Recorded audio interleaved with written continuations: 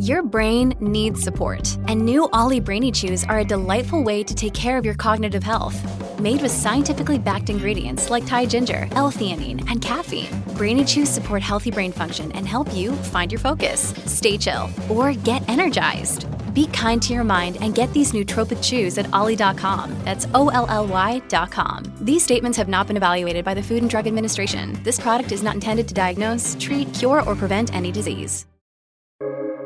Welcome to the New Books Network.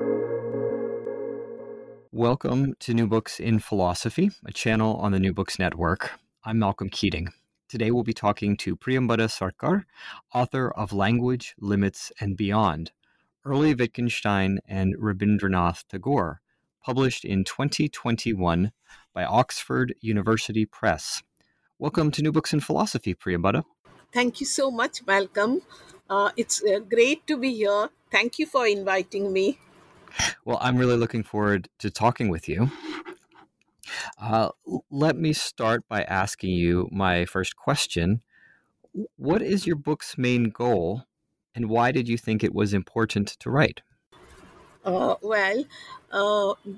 primary goal or the primary aim of my book is to point out that despite innumerable differences in the intellectual makeups, in belonging to two different modernities, these two intellectual geniuses and creative geniuses, Tagore and Wittgenstein, they had some striking parallels in their thoughts about the limits of language, about the limits of the world, and the distinction between sense and nonsense, or the expressible and the inexpressible, in their writings. And my goal was to show that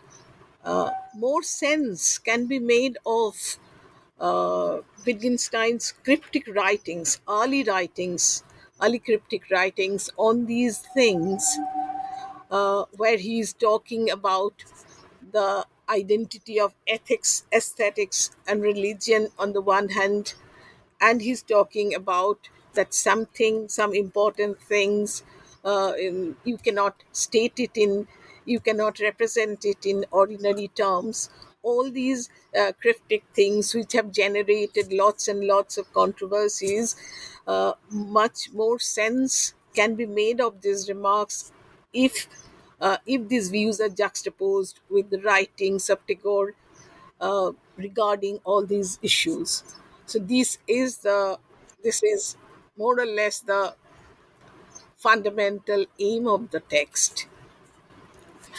Yes. Now you might think that why is this juxtaposition important? Well, okay, the poet says so and so, and the philosopher says such and such, but they overlap in their thinking. But why is it important? It is important. It is important in a very fundamental sense, and this fundamental sense is that there are some perennial issues in philosophy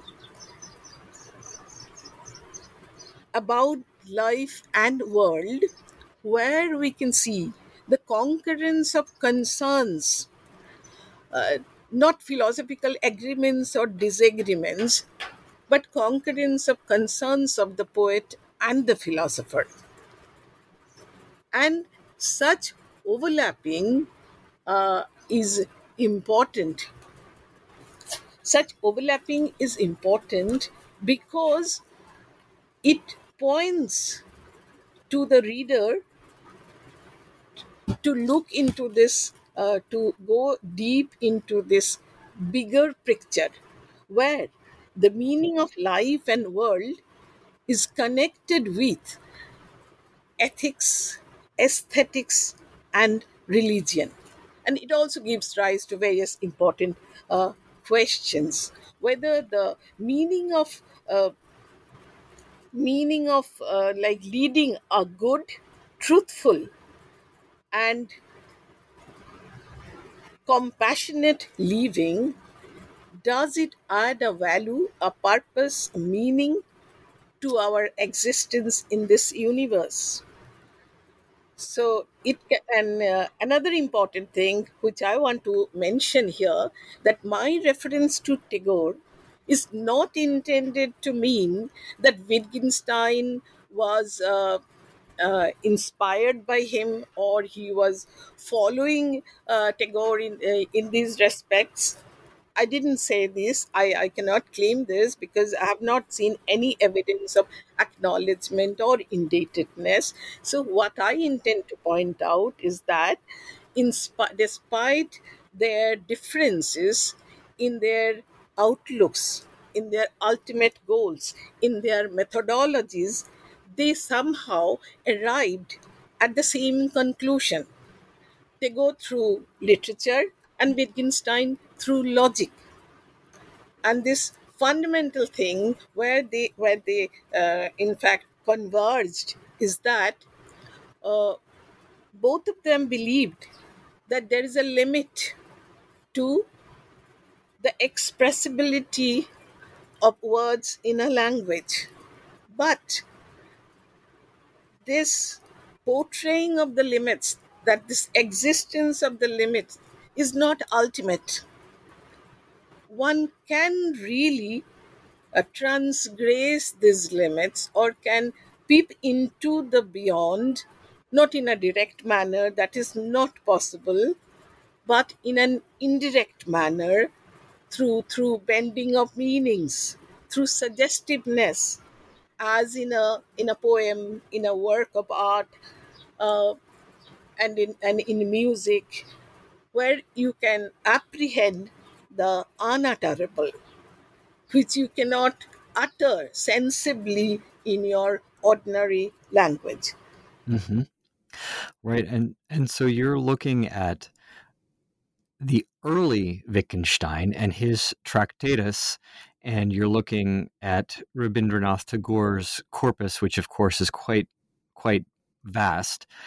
So I'm curious, how did you come to be interested in the topic, in these two philosophers, thinkers, poet and a philosopher, rather? Well, in fact, I got. In fact, I was struck. I was struck by this, by the similarity. I didn't even imagine at the time, but I got carried away first by reading Raymond's book on Wittgenstein, where he narrated, I think, around five and 7 8 pages, Wittgenstein and Tagore relationship. In fact, I was motivated by those writings first. And before that, when I got introduced to the philosophy of Wittgenstein in my master's class, then it struck me that he was reading poems from Gitanjali when asked to elucidate the important questions of the Tractatus in the Vienna Circle. As probably you all must be knowing about it, so I'll not elaborate. But I was astounded, I was intrigued, and by this correlation. And later, when Raymond wrote in not in very many details, but at least he hinted about Wittgenstein's translation of The King of the Dark Chamber in English, along with Smythes, in his later years. And before he gave his lectures on psychology, aesthetic psychology, and religious belief in 1937, he read Raja twice along with Smileys before he gave this lecture. But I haven't yet explored the possibility of parallels with Tagore in his later writings, uh, where he almost discarded his earlier notion of sense and nonsense, which somehow corresponds with the sayability, saying and showing. But yet, I've noticed that he has said in some of his conversations that philosophical investigations is also like a poem, like one should treat it like a poem. But I haven't explored it yet. Hmm. Yeah, so this is an interesting point that Wittgenstein will get into this, characterized the Tractatus as a work of literature. So that we'll return to that in a minute, but let's back up a little bit because while most listeners know Wittgenstein, they may not know Rabindranath Tagore, at least the listeners of the Philosophy podcast. Can you start by saying who Tagore is, and of course, just situate him who Wittgenstein is as well?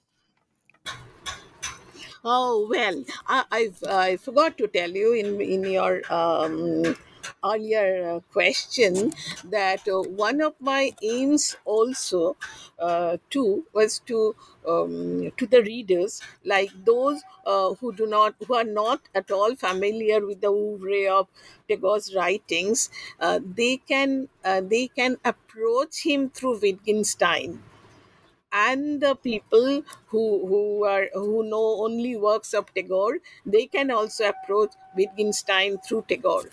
And I have tried attempted that in my book. Now to be specific, uh, to talk about the philosophy of Tagore is difficult. Why? Because he was reluctant to call himself a philosopher. He was happy, he was comfortable,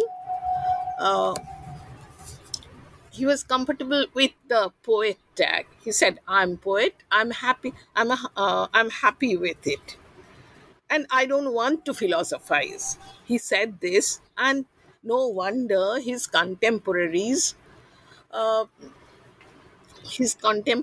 and also commentators, they were also like they did not differ, they also agreed with this. So it's really after so many years, you hardly could find a proper philosophy abstracted from his writings. And but if one studies, if one reads his book, his mainly his later works carefully, he can find he can find him to be a unique philosopher having all the systems like ontology, epistemology, axiology, ethics, and also philosophy of language. So one will have to he didn't say that this is something which will go to my ontology or my epistemology represents this. He did not write. But with a careful eye, you can see this, that one follows from the other, and one can build an unique system of philosophy, which is not really. Some people dismiss Tagore's philosophy by saying that here we find the philosophy of the Upanishads, and that's all. No, that is not the truth. His own uniqueness is visible in his writings, and one can, as I said, one can have his views on each of these branches, his own philosophical views about these. And I have attempted a bit in this text. And I must say that this is an unexplored mine, so let others come and do it better, quote and unquote. But this can be a huge project where one can go and reflect, and which has its uses even today in contemporary philosophy. Now, coming to the basic things, as I said, that usually people do away with his philosophy by saying that it's the philosophy of Upanishads, and also say that he was influenced by Vaishnavism, or some Western commentators. They say that uh, according to them, that it's a new form of Christianity. Now, what I want to show, that these three, like he was totally immersed in the philosophy of Upanishads. This is also half truth. He was influenced by Vaishnava philosophies. That is also half truth. And Christianity, of course, he said in many of his interviews that his Lord of life comes very close to New Testament concept of God. But in spite of that, one can see his own uniqueness in his philosophy. Now, he was born as a Brahmo in a very elite cultured family, and there he was induced into Brahmo Dharma. Uh, mm, it's a monotheistic religion developed on the philosophy of the Upanishads.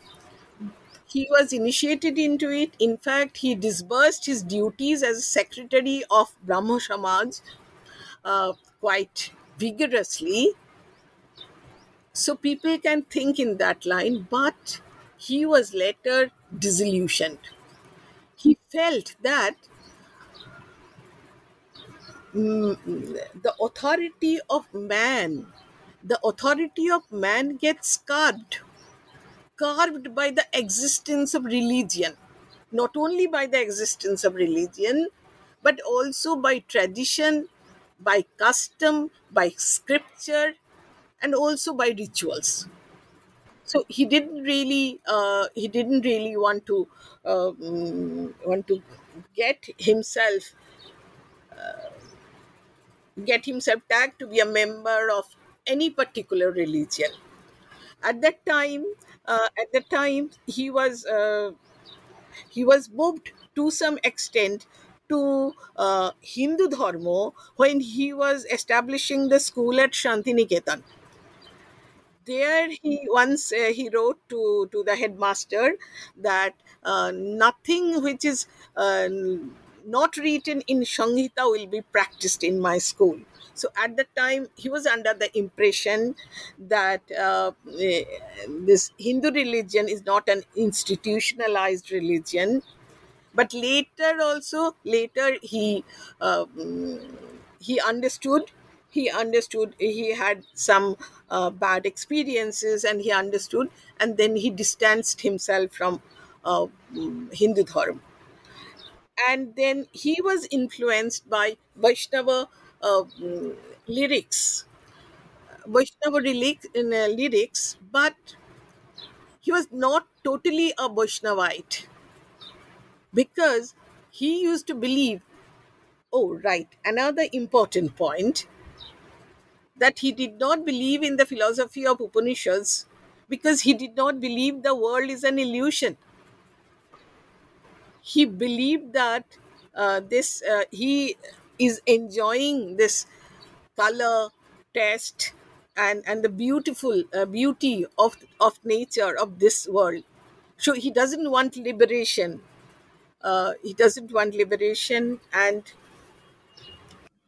Right. So he's like, let's maybe move a little bit back to Wittgenstein too, because this seems like there's some connections here that you're drawing, and I want to make sure that we're getting sort of to interweave, as you do excellently in the book, interweave Tagore with Wittgenstein. So Tagore, yeah. So you were just saying Tagore is a poet. He's philosophically inclined, and Wittgenstein is a poetic philosopher in some ways, right? So maybe can we also move back to the Tractatus, talk about how that's important, and then we can go back to Tagore again as well.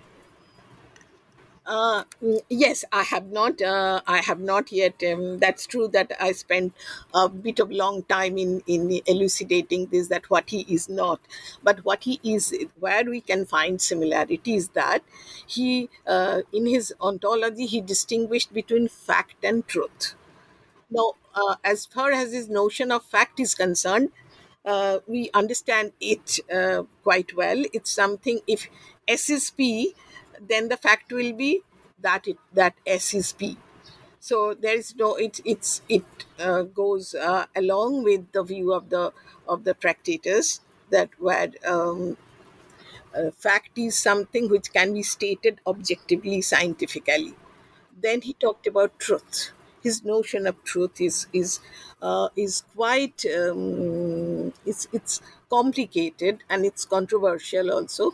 But to sum it up, his notion of truth is something which is interconnected with the whole universe. It's not a truth of a particular thing. It's actually it's actually when a scientist or an ordinary person talks about a fact of the world, he thinks that is an abstraction. Why is it an abstraction? Because it has been truncated. We have separated it from the whole of the world to which it is also related. Like, think of physiology as a science. It's a science of human body. So it is objective, scientific, objective knowledge, because you can teach someone and someone can learn from you. But he says this is not the whole truth. If a doctor operates on his child, he treats his child's body as simply a body, not as his son. Then Tagore would say he is not having the whole truth. Whole truth is there. Whole truth will encompass first that he is the child is his son. So in all interrelationships, all facts are correlated, and usually we don't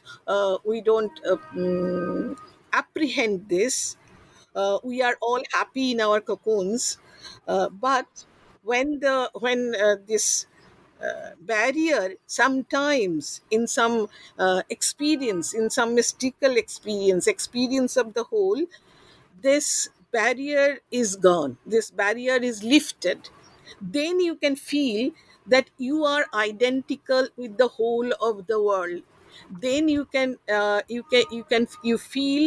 that you are just a member of all other things of the universe, and you all are related to everything in this universe, and this is the truth. So for him, I don't know how far I could make you understand, but the thing is, ultimate truth is the truth of relationship and the truth of harmony in the universe. And this is the fundamental principle of creation. Now this distinction between fact and truth, it in his epistemology, it takes the place of science and art with capital A, which includes music, dance, artists, art, sculpture, everything under with capital art. And the art apprehends truth, and science deals with facts. And he says that scientist, what does the scientist want? The scientist seeks an impersonal principle which can be applied to all things, natural laws. In contrast with that, the artist finds out the unique, the individual, but yet it is in the heart of the universal.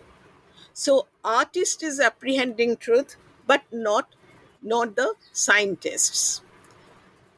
And ethics, in ethics, this distinction, he draws a distinction between sreo and preo, that is, what is desired and what ought to be desired.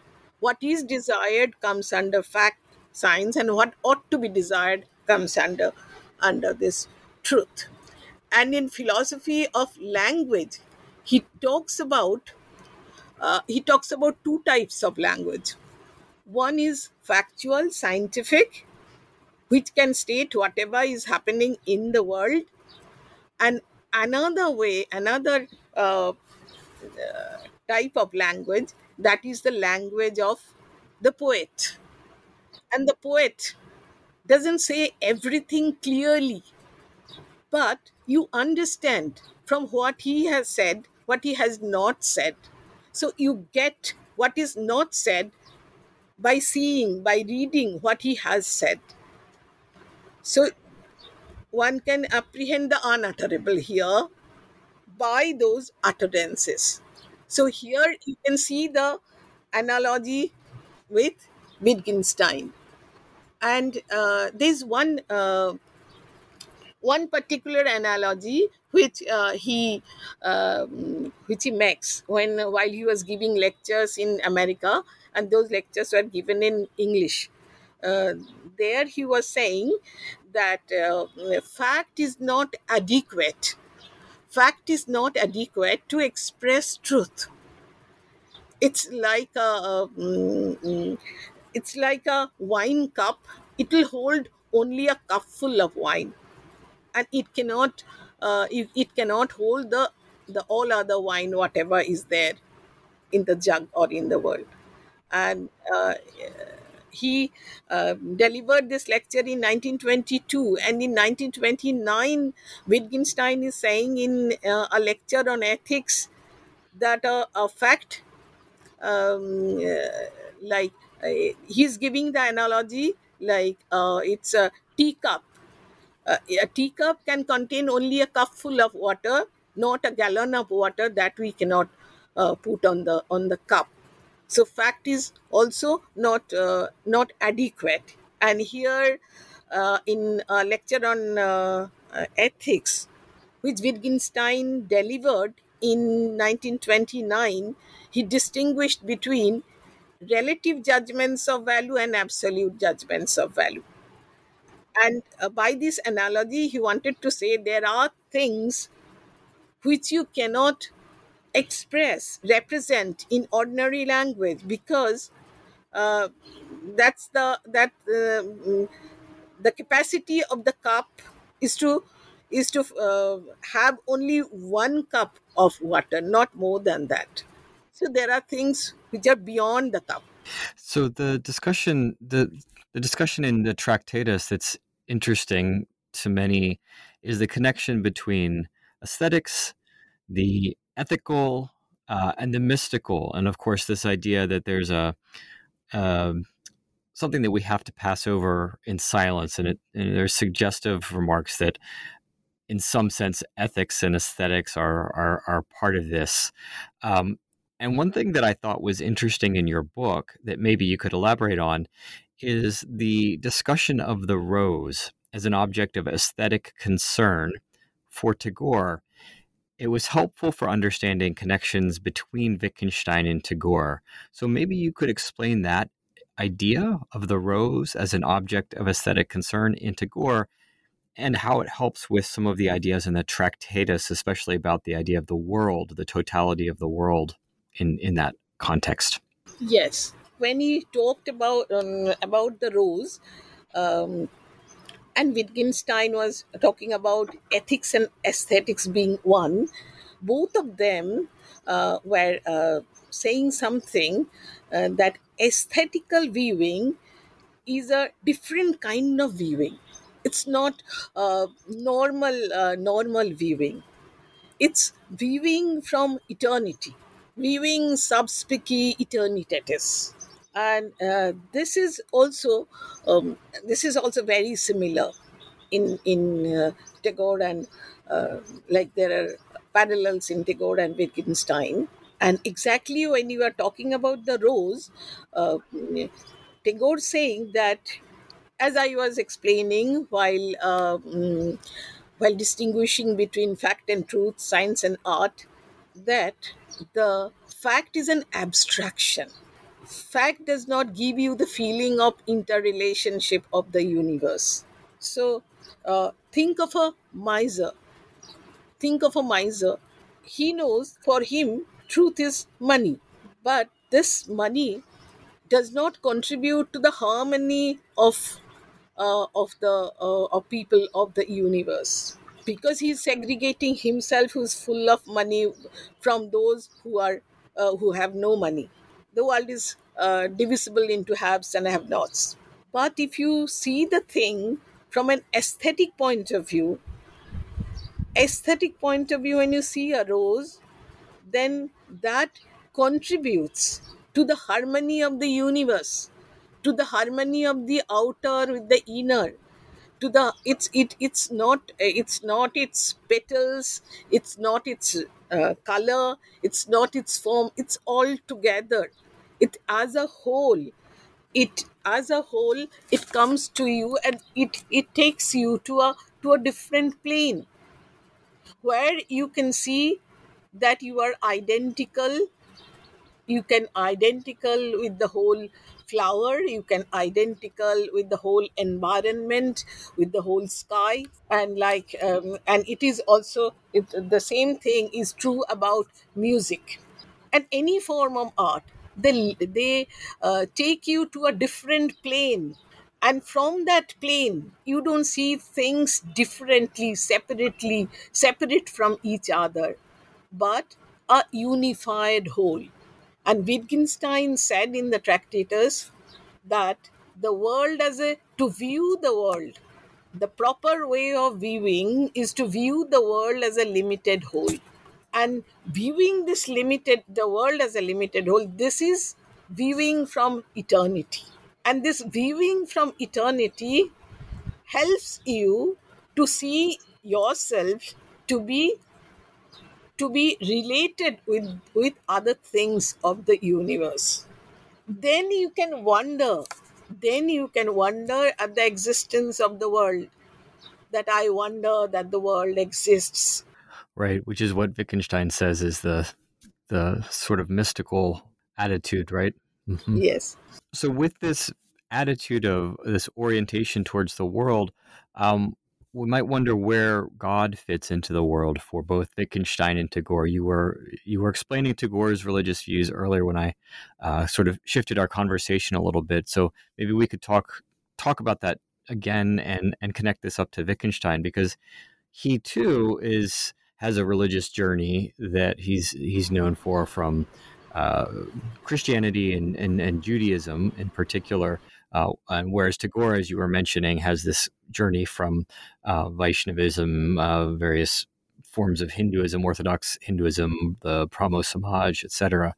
Um, where do they think God fits into this picture of the world and the self, and our connection to things like roses and art objects?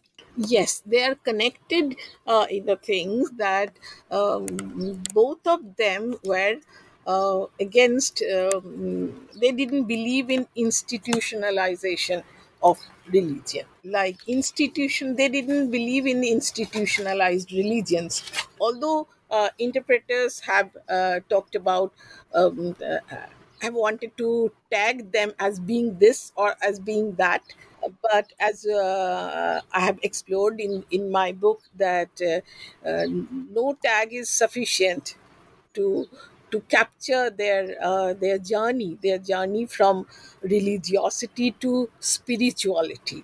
And where there is an aversion to institutionalized religion, and there is this feeling of interconnectedness with the universe, feeling of interconnectedness with the universe, and also feeling of the world as a limited whole, and wondering at the existence of the world. These all are, it's a kind of looking into the world. When you look at it from a different perspective, from a different point of view. And this point of view for both of them is viewing sub specie eterni, viewing from eternity. And this viewing from eternity, uh, that that is there in their journey from religiosity to spirituality. And both of them were, Wittgenstein stated clearly, that the religion of the future will be an ethical religion. So ethics is more important to, if you behave well and if you think of others, if you are compassionate towards others, then that will lead you to God. And And the oh, I'm sorry. I was just going to ask, and for Wittgenstein, ethics is really also about the meaning of the world too, right? Not just principles and rules. Yes, in the notebooks, he has written, I think, at least quite a few remarks about the meaning of life. He was somehow more. He was somehow, at least all those remarks make him more clear than whatever he has said in the Tractatus. So, meaning of life is something which is not in the world. So that is not something which is stateable in words, but that is something which is the boundary of the world. And this is something which he uses this particular term in the Tractatus also as higher. So this is something which he calls higher. Now, what is this meaning of life? He again says that the meaning of life can be changed. The unhappy life, when you feel that your life has no meaning, it's so you are unhappy, that life can be changed into a life that is happy. Then how can you make this change? Which life is a happy life? And he gives the hint: happy life is harmonious life. That is, it goes along well with the rest of the universe. And again, which life is, how can you acquire happy life? By renouncing all your amenities in the world, amenities of the world. That is also an ethical stance, that you can be happy. Like, if you are not, if you will not be bothered if you do not get anything, because you have transcended over your craving. You do not look, you renounce this. Renunciation, this concept is very important. And Wittgenstein also wanted to go to the to go to monasteries sometimes, church sometimes, but he later rejected this idea. But still, this renunciation is a very important concept and has its effect on his life also, because his life also was very simple and ascetic. So you can have a happy life, you can have a meaningful life, only if you look at life and world from a different point of view. From, you can connect here from viewing the world sub specie eterni. Now that is there, and in Tagore, so it is there that preo, what is to be desired, that has to be evaluated, whether it contributes to the good of everyone. Then it will be something which one ought to desire. So this distinction is there. Like, here also I find affinities in their thinking, parallels in their thinking. Yeah, and so here's something that strikes me about the affinities that you pointed out. While Tagore is not merely uh, regurgitating the Upanishads, he's certainly influenced by them and takes them in creatively. And Wittgenstein says something interestingly. He says God is how things stand, and how things stand is God. And Yes. so does this suggest a sort of Upanishadic approach? And if the world is the totality of facts, but how the world is contingent, it could be different ways. Does that have implications for how we think about God? Yes, very good question. Yes, like if you think of God from the perspective of of the world as the totality of facts, then he writes clearly that God does not reveal himself in the world. But there is this pantheistic, apparently pantheistic statement like God is how things stand, and how things stand is God. It seems that one can have this view only when one can view the world from eternity, and there you can see that these two worlds, apparently it seems that the Tractatus is divided into two hubs, like one is the world as the totality of facts, uh, where there is no value, where there is no meaning, and there is another world which is higher, which is valuable, and which is meaningful. But actually these are not watertight compartments. Like these are not divided into watertight compartments. They are related. They are related in the way that one manifests the other, and once you can view the world from eternity, you can view the world as a miracle, and you can from there you can view the world also as being contingent as the totality of facts. But viewing from eternity, here God does not take a special kind of God, metaphysical God, or philosophical God, for which philosophers give arguments. No, not that kind of God. It's something uh, which is personal yet universal. But that is something which is not stateable in ordinary language. This is onirivachaniya. That is, you cannot say it in words. So I think God does not reveal himself in the world is from the contingent point of view, from the point of view of the world, and God is how things stand is from the is world seen from the point of view of eternity. I guess let's go back to the question of the limits of language then. Doesn't Wittgenstein seem to be saying an awful lot about the unsayable? This is one of the questions about his book, the Tractatus. It seems like there's a contradiction or some kind of tension in the idea that he's saying what cannot be said. Oh, yes. He has said a lot of things which cannot be said. And because of that, he says at the end that to treat his book also as nonsensical. Uh, and In fact, the book which I have written, that also is situated on the other side of the boundary. So not it will not fall into the category of sensible, or so in that way. uh, Wittgenstein has really said a lot of things which cannot be said.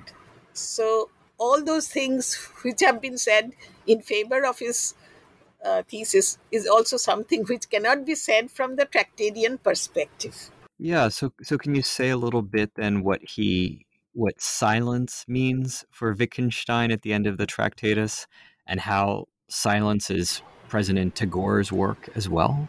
In fact, this is very important. Both of them regarded silence as very important. But this admonition to silence for both of them is for the scientists and the philosophers. Scientists and the philosophers alike, but not for the poets, not for the musician, not for the artists, not for the sculpturists, not for the dancers, because they have indirect ways to manifest something which cannot be stated, for which one should remain silent. Silent means silent in factual language. But these discourses they in fact access the beyond in indirect manner. And so I believe that accessing the beyond is not paradoxical here, because one can access the beyond by bending its meaning, by being suggestive, by pointing to something which is not in the world. And so this is the role of the aesthetic for both Wittgenstein and Tagore. Yes, yes, Yes. yes. And so then towards the end of the book, you talk about the play Raja in Tagore, sorry, you talk about the play Raja by Tagore and how it was compelling for Wittgenstein. Can you say a little bit about what Wittgenstein found compelling in the play in your hypothesis? What's going on in this play that is so important given what we've talked about? It's regarding transformation. The play is about the transformation of the queen, and like it's This is a queen in a fictional queen in a this play. fictional Yep. queen, a fictional queen, and the king is the king is someone whom no one can see but can only feel. It's an allegorical play, not stating of facts kind of play, and metaphorical as well. So uh, the queen wants to see the king in broad daylight, but the king doesn't want to show her his appearance in broad daylight. He used to come in after dusk, and so they cannot. Queen had one maid servant called Shurangama. She can feel the king, but not the queen. The queen had.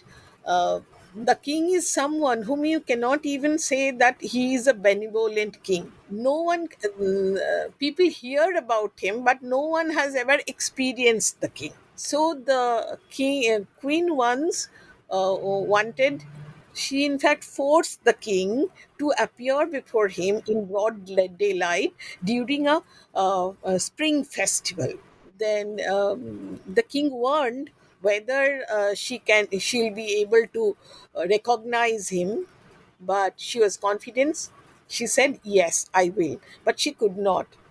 So she gave her garland to some other king, and some hell broke loose into her, and she had to go through sufferings. And later she had some kind of awakening within himself after so much suffering, and later she met her king. Well, beauty, the outside beauty did not matter to her that much. That it seems that Wittgenstein and it had an impact on Wittgenstein. It seems that this transformation was necessary.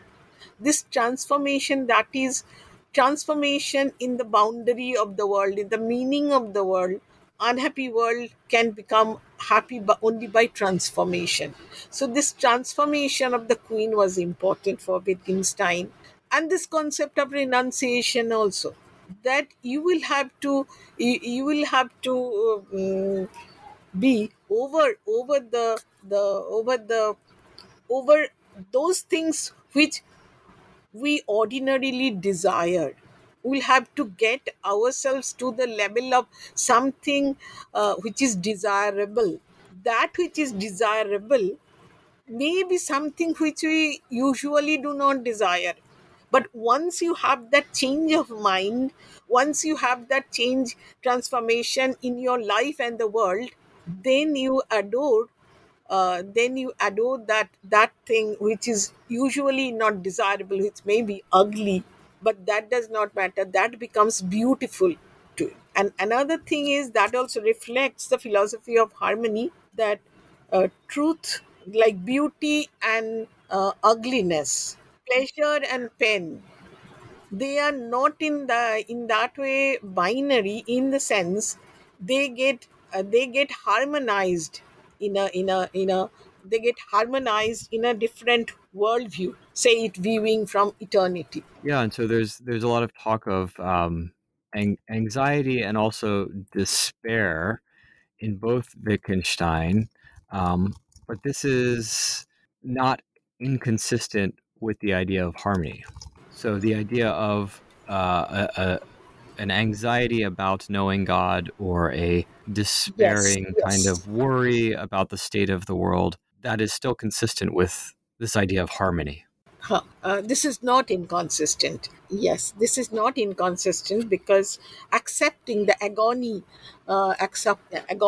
anxiety, despair of the moment, we can raise ourselves above these things. Wonderful. So that's this has all been very illuminating in terms of understanding the ideas in Tagore and how they are, if not directly influential for Wittgenstein, because of course we can't know that, and you're not arguing that in your book.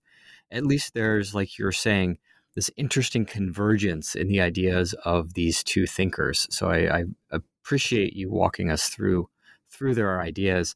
Um, in the time we have left, we're coming to time.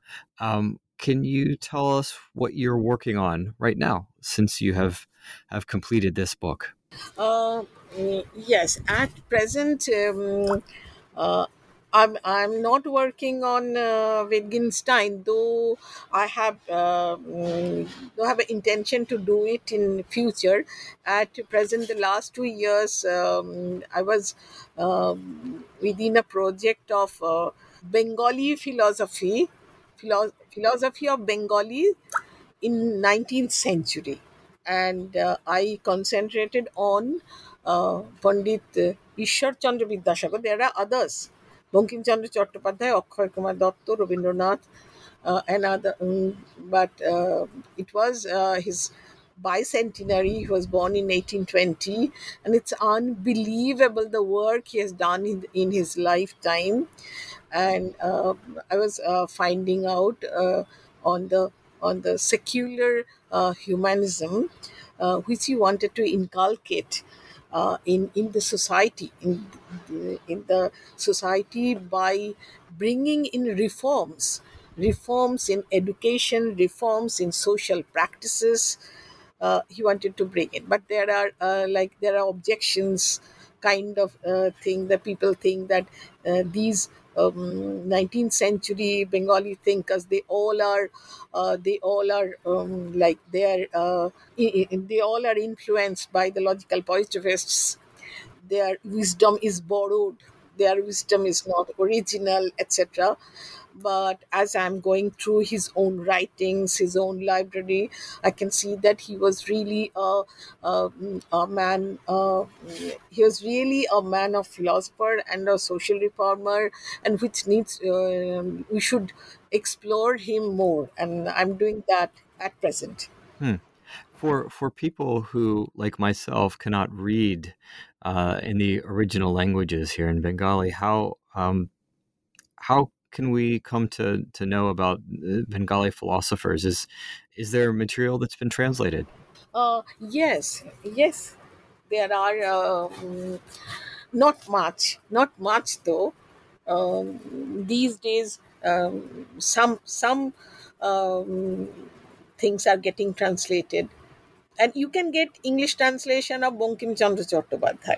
At least his Dharma Tattva, like his view on religion. That is also a very interesting view on religion, which he wanted to advocate, but somehow it did not materialize.